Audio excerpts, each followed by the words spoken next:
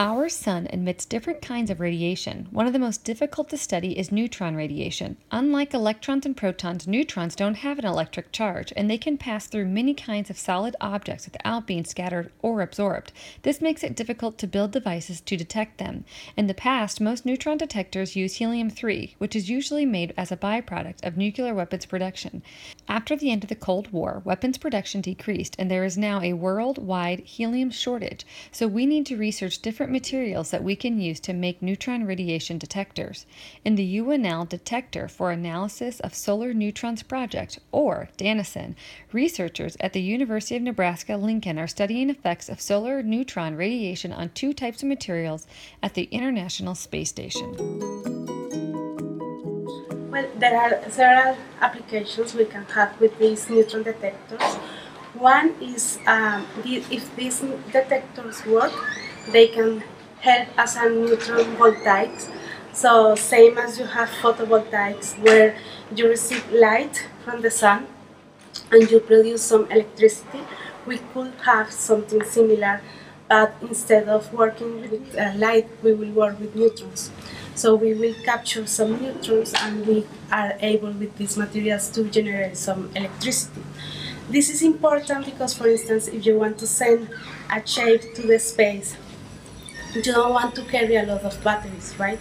So if you can generate this current, this electricity in the space while the astronauts are traveling without any additional battery, that's one of the applications we want. At the same time that we are protecting the astronauts from the radiation coming from the sun, because these detectors, they will capture all the neutrons coming from the sun, so we will protect the astronauts as well.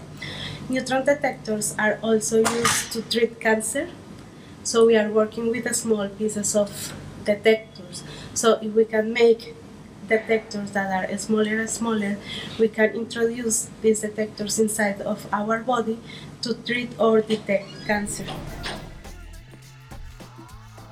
Solar neutron radiation emitted by our sun can be damaging to materials in space like communication satellites, and they can be harmful to astronauts. And so it's important to be able to detect those things. So what we're looking at for this experiment is the materials that contain lithium-6 and boron-10. We're specifically looking at solar neutron radiation.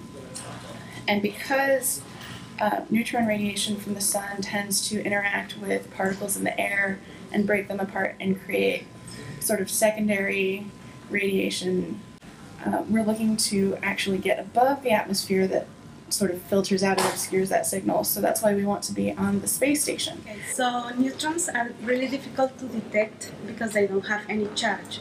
So it's difficult for them to leave like a mark on the material. So what we do is we use a material that has specific elements that once they interact with the neutron, they will decay in different particles. These particles are charged and they can leave a mark on the material. Basically, the way the cube's designed, and you can kind of see from the front, there are those little pockets where we had detectors placed. So I'm going to turn to the side. So you can't see inside from here, but basically they go from one diagonal to the other. So that way we're getting different depths. The cube itself is a moderating material, which means that it's just designed to like decrease the energy and slow the neutrons down. Because the way that what we're looking at getting is how much these neutrons actually come into the cube based on where the detectors are located and how much radiation they received. We have our sample and we have a small circles of gold. Each circle will be one detector. So in this particular sample we have about 18 to 21 different detectors.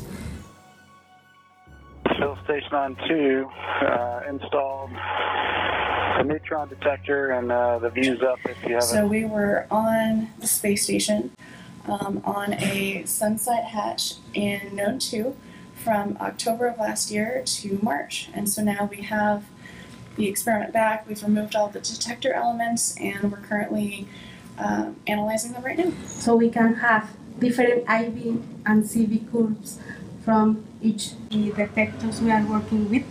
So these detectors have one side where we can capture the neutron. So this side could be made of boron carbide and or lithium tetraboron. And the other side is silicon.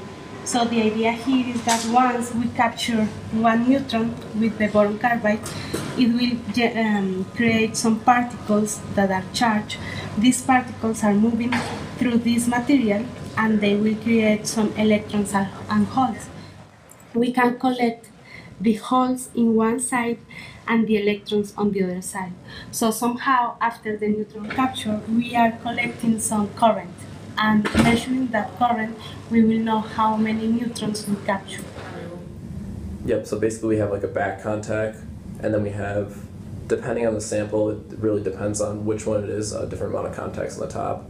And we usually keep the back contact hooked up, and then we just basically swap out the top wire and just measure IV curves and CV curves for each little diode on there. Okay, so the IV curves are the current as a function of the voltage, and the data we're looking for changes in the width and orientation of the graph to understand how it's degraded over time.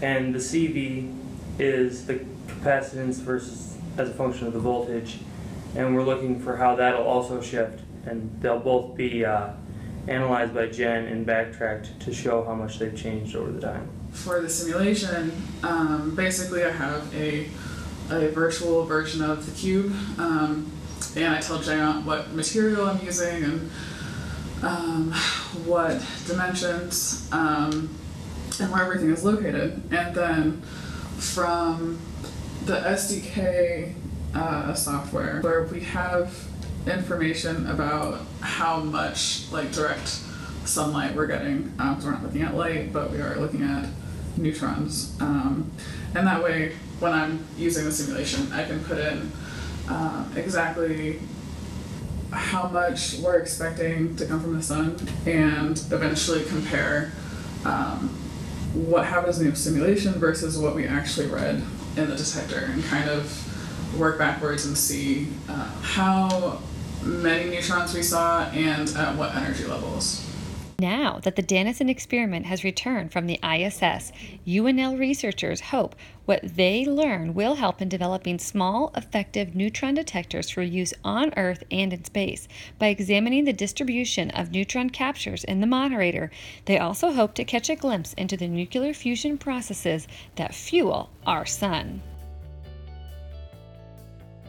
My name is Elena Echeverria, and I am almost a doctor in physics. I'm 1 month far from that, and I've been working in this project since 3 years ago. I am a senior undergraduate in physics and mathematics, and I've been working on this project for about 19 months. I'm an undergraduate and I've been working on the project for a little over a year. My name's Ian Evans. I'm in my undergrad, and I came to the program through my advisor. I'm Ben Swanson, and I applied with Ian through our professor. Now that's Nano.